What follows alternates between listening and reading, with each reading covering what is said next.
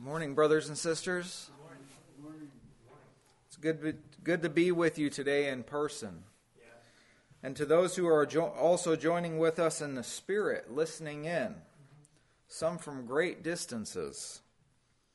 And do not forget the greater audience, an innumerable company of angels, and the spirits of just men made perfect, and the great cloud of witnesses.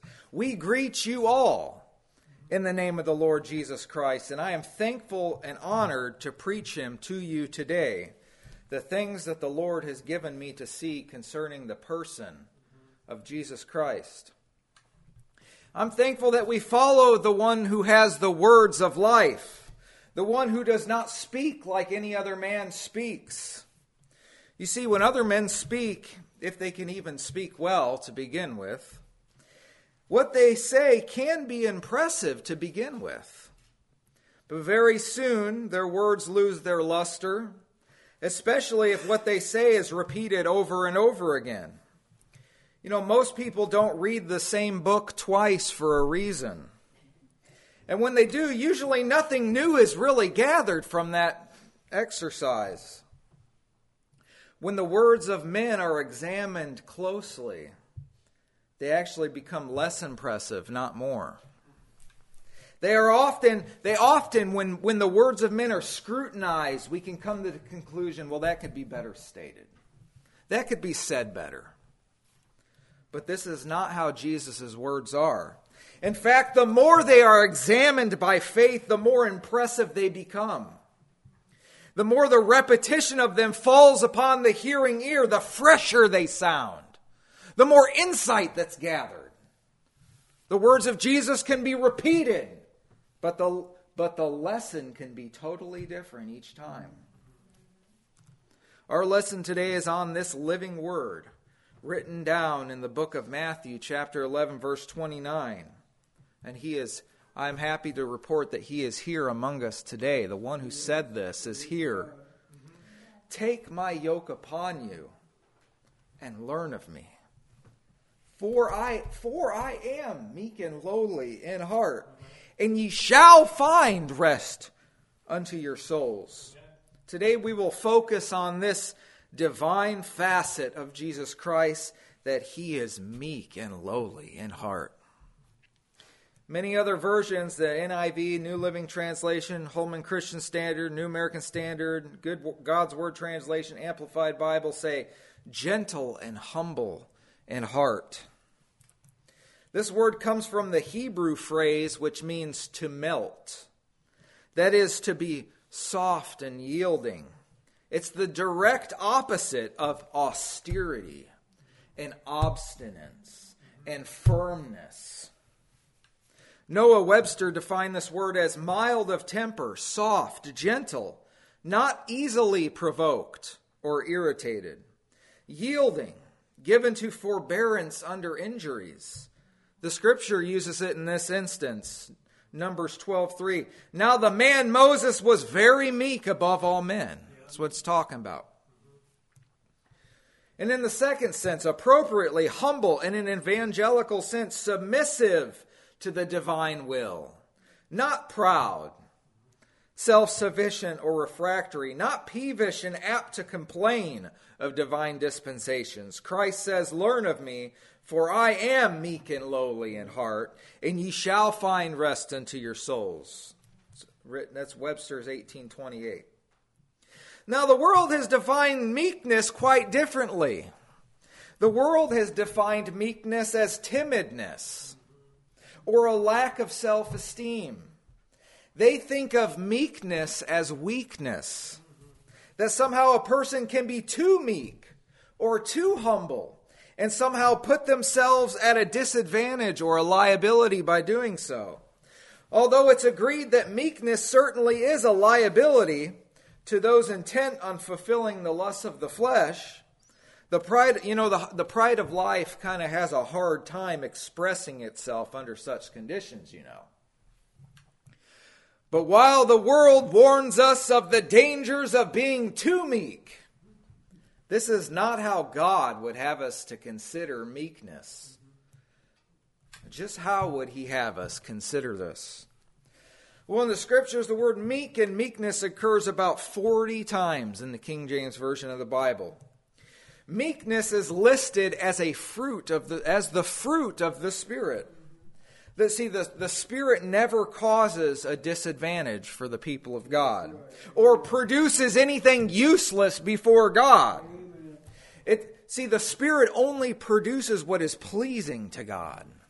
Meekness is the fruit of the Spirit. The restoration of a brother who has been overtaken in a fault is done in meekness. It says that of a brother overtaken in a fault, restores such a one in the spirit of meekness, considering thyself, lest thou also be tempted. Meekness lends itself to being forbearing and loving. It actually lends itself to these qualities.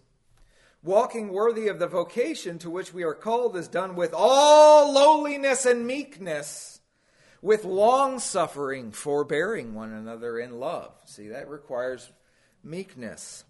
Meekness is something that we are told to put on. That is, meekness is something that doesn't come automatically to you, apart from your involvement and your effort. Meekness is actually the opposite of a hostile intent. Those with a meek spirit only seek to do good to others. Those with a meek spirit deny themselves. Those with a meek spirit are quick to forgive injury from others. We are instructed to speak evil of no man and be no brawlers, but gentle, showing meekness unto all men. Meekness is actually a catalyst in receiving things from God. Receive with meekness the engrafted word, which is able to save your soul. You see, God opposes the proud, but gives grace to the humble. Meekness is actually proof. A person who's meek actually shows forth proof that they are truly wise. James said this, he said, "Who is a wise man and endued with knowledge among you? Let him show, out of a good conversation, his works with meekness of wisdom." Seeking meekness actually hides you from the wrath of God. Seek meek. This is a prophet Zephaniah. Seek meekness. It may be ye shall be hid in the day of the Lord's anger. Yeah. See, we're letting the scriptures mold and frame our thinking on meekness. Amen. None of what I just listed is a disadvantage to us. See, it's never wise to adopt a view from the world on anything. The vernacular and nomenclature of God's people is never to be derived from the kingdoms of men, but rather the kingdom of God, of those which are of the household of faith. You know, every nation has its own language.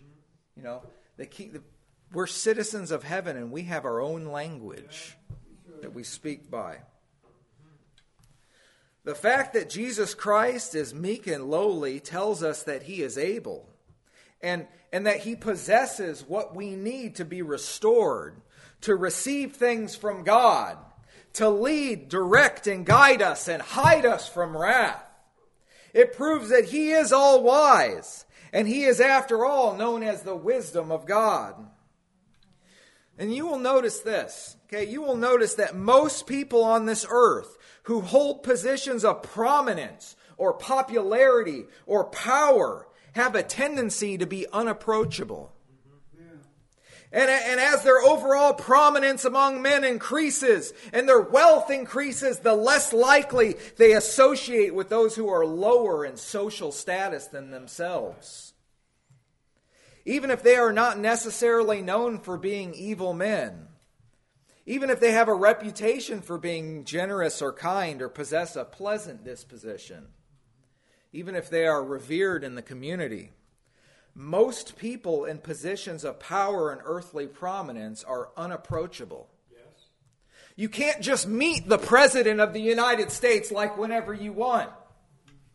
You not only can't even meet him in person, you can't even call him on the phone. Their numbers are generally unlisted. The governors, corporate CEOs, and celebrities, they live behind their tinted windows, their armed guards, and their gated communities. If you want to meet with them, you usually must petition them for an appointment, and usually through a written means. And if your letter is even noticed, if your matter is important enough to even be acknowledged, you'll meet with a secretary or a representative of that person, and usually not the person themselves. And even then, your time is limited and your access is limited. And then there are others who think very highly of themselves because of their prominence, to the point where they always look down upon those who are less privileged than they are. They would never read a letter from you or an adoring fan. They would not be caught dead associating with the common people. The pride of life has swallowed them to the degree that they consistently abuse and mistreat those who come to them. They view their prominence as something personally achieved that somehow gives them the right to use their power and influence for their own personal gain rather than to help others who are in need. They are often austere, unreasonable, and entirely self-centered. And it's never a good thing when men like this come into a position of earthly prominence. Yet despite these things, brethren, people are not baffled that it is this way. The fact that prominent and wealthy men are unapproachable is not a strange thing to the world. It's generally a thing to be expected that people in prominent positions are generally unapproachable. But I have good news for you today, brothers and sisters. Jesus himself has told us that he is not this way. Even though he currently holds the highest position, the King of Kings and the Lord of Lords is not only absolutely prominent in every conceivable way, but he is absolutely approachable. Jesus himself is not meek and lowly. He is meek and lowly in heart. Jesus humbled himself, but he is no longer in a humbled position. He is highly exalted above everything. All things are under his feet. In all things he has the preeminence. In heaven, in earth, in the spiritual realm, in the natural realm, in the church. He is highly exalted above everything and everyone. Yet he is absolutely approachable. He said, "All that the Father giveth me shall come to me, and him that cometh to me." Listen to this. "Him that cometh to me, I will in no wise cast out." Amen. Jesus not only notices all who come to him, he notices those that even the lowliest of men have failed to notice. If it's a tax collector or a harlot, the world may consider these people to be the scum of the earth, have no problem passing by them without a second look. But Jesus accepts faith from anyone. He accepts faith from men. He accepts faith from women. He accepts faith from the Jew, and he accepts faith from the Gentile. He accepts faith from the rich, and he accepts faith from the poor. Jesus is not a cold, heartless taskmaster. We do not come to him for a burden. We come to him for rest from our burdens. His instruction is gentle. It's never designed to be cruel or mean-spirited. Jesus does not look down on others like an arrogant and prideful man. He is never proud and arrogant. He is meek and lowly. His sayings can be hard to the flesh. In fact, his sayings are hard to the flesh, but never to the spirit. He can seem austere to those who are not by faith following after him. But to those who are following him closely, they find that his instruction is pleasant, that his yoke is easy, and his burden is light. This is because his instruction comes from the heart. It doesn't come from a pure lordship aspect, like he's lording over his church in a cold-hearted, mechanical way. He's invested himself. Amen. You never have to be concerned about coming to Jesus and him turning you away. It has never been told of a man who went to Jesus in faith and was sent away. Many people have walked away from Jesus, but he has cast out no man who has desired to come to him. There is no problem that is too trivial for him. There is no request that's too small for him. There is no person that comes to him that he despises. No matter how sick, no matter how poor, no matter how wretched and vile a person is, it's written, a bruised reed shall he not break, and a smoking flax shall he not quench. He shall bring forth judgment unto truth. That was prophesied of old. Today there are countless people who are laboring and are heavy laden. Maybe they're laboring to try to cease from some kind of a sin that they're committing. They've been unsuccessful. No matter what they've tried, no matter what program they try, no matter what church teaching they follow, they find themselves in a vicious cycle, enslaved to sin. They're laboring, and they're weary, and they're heavy laden and burdened with sin. They feel within themselves a need for salvation, but they find that no matter what they do, they're powerless to do anything about it. Jesus speaks directly to these people. Come unto me, all ye that labor and are heavy laden, and I will give you rest. Take my yoke upon you and learn of me, for I am meek and lowly in heart, and ye shall find rest unto your souls. Don't come to the institution. Don't come to the doctors and psychologists. Don't come to the Pharisees. Don't go to the world. Come to Jesus. Amen. You don't have to have it all figured out to come to Jesus. You're not at a disadvantage to come to him because of your social status or your age or your gender or your nationality, of your education. You don't have to go to Bible college to come to Jesus. If there's something that's burdening you, hindering you, causing you difficulty, bring it to Jesus. He will not jeer at you for doing so. He may ask you why you doubted, but he will not make you an object of ridicule for coming to him. He will not laugh at you and demean you and say, Are you kidding me? Is this really an issue with you? You cannot be too poor to come to him, for he will not require a payment to give you what you need. He said, Ho, everyone that thirsteth, come ye to the waters, and he that hath no money, come ye buy. Amen. And eat. Yea, come buy wine and milk without money and without price. Now, that's a good offer. And while we certainly want to make our requests fit for the King of Kings and Lord of Lords, and we do want to make our requests fit for a king. We don't want to always ask him for a pair of shoelaces. Yeah. Nevertheless, there is no shame in asking the Lord what we need.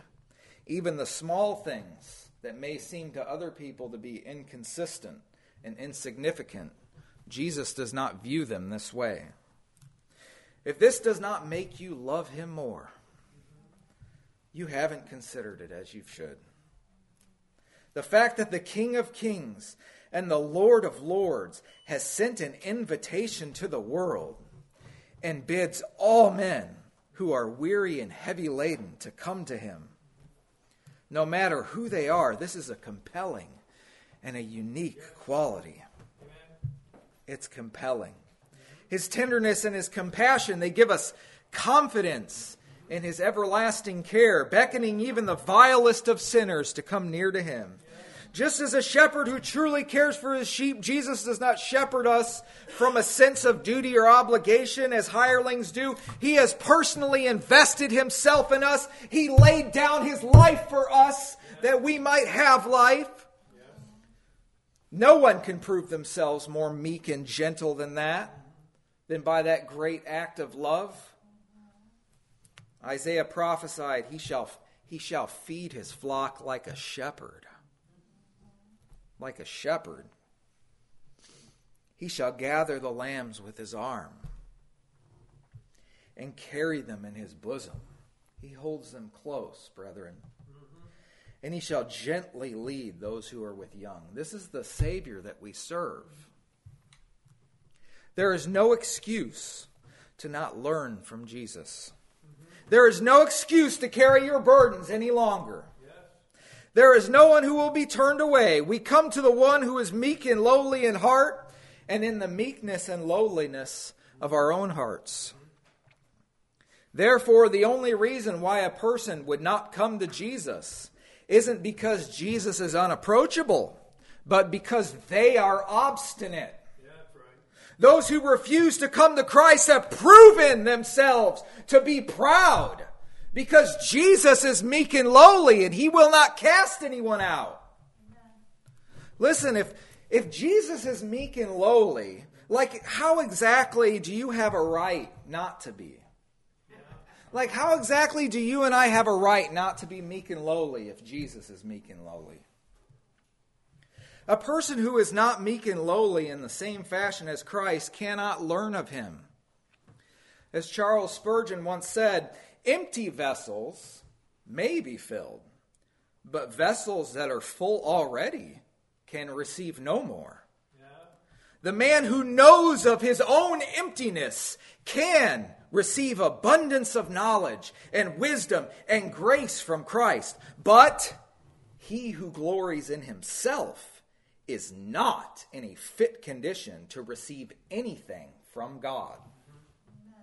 In fact, the promise and purpose of God is always towards the meek.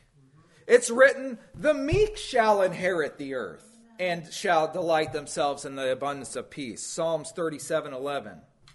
He said, the meek he will guide in judgment, and the meek he will teach his way. Psalms 25:9. It says that the meek shall eat and be satisfied. Psalms 22:26. The meek shall also increase their joy in the Lord. Isaiah 29:19. God's salvation is always said to be towards the meek of the earth. Psalms 76:9. The Lord lifteth up the meek. That's Psalm 147:6. Good tidings are preached to the meek. Isaiah 61:1.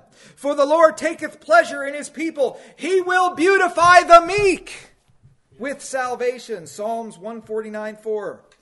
Jesus set the example when he was on the earth.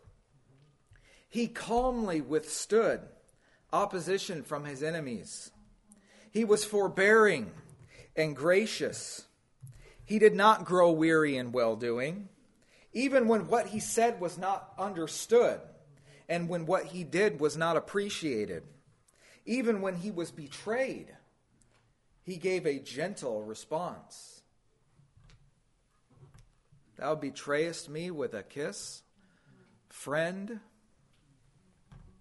As the prophet Isaiah writes of him, he was oppressed and he was afflicted, yet he opened not his mouth. He is brought as a lamb to the slaughter, and as a sheep before her shearers is dumb, so he openeth not his mouth. He also set the example of being lowly in heart. See, he was yielding to God in everything that he did. Not seeking his own will, but the will of the Father, even to the point of laying down his own life. If Jesus always yielded himself to the will of God, what right do men have to operate by their own will? If we are to be meek and lowly of heart like the Master, we must take his yoke upon us and learn of him. For consider him. That's taking his yoke. That's taking his yoke upon you. For consider him that endured such contradiction of sinners against himself, lest ye be wearied and faint in your minds. Jesus will teach us how to be meek and lowly in heart like himself. In the yoke with Jesus, he will instruct us how to put on, therefore, as the elect of God, holy and beloved, bowels of mercies, kindness, humbleness of mind, meekness, and long-suffering. See, the elect of God are these things because of the one who is meek and lowly. Amen. I am thankful that we serve such a blessed Savior who understands our weakness and bids us to come to him. This is tremendously good news, brethren. Amen. To know that the Lord of heaven and earth is 100% approachable and bids us to come to him. There's not a friend like the lowly Jesus. No, not one. No, not one.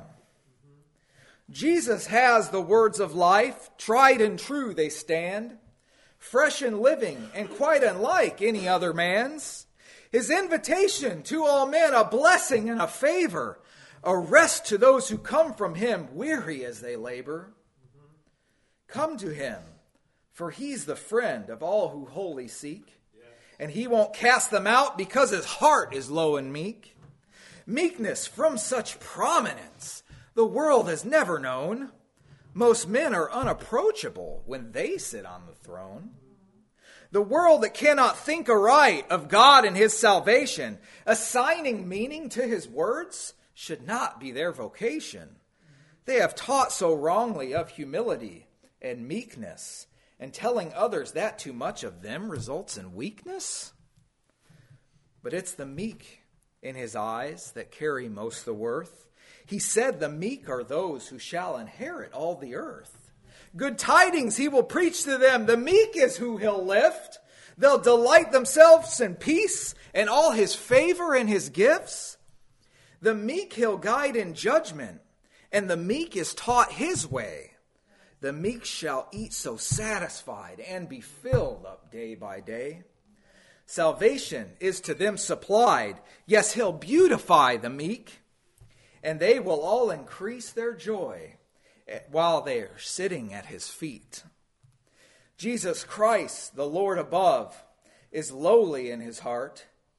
He won't tell them who come to him to leave or to depart. If you are laboring in weariness, in need of peace and rest, empty yourself and take his yoke, and in you he won't detest. And learn of him, this dearest friend, for he has much to show thee. Jesus Christ, the truth, the life, whose heart is meek and lowly. Amen. Thank you, brethren. Amen. I exhort you to take his yoke upon you, for he is meek and lowly in heart, and there you will find rest for your souls. Amen. Are there any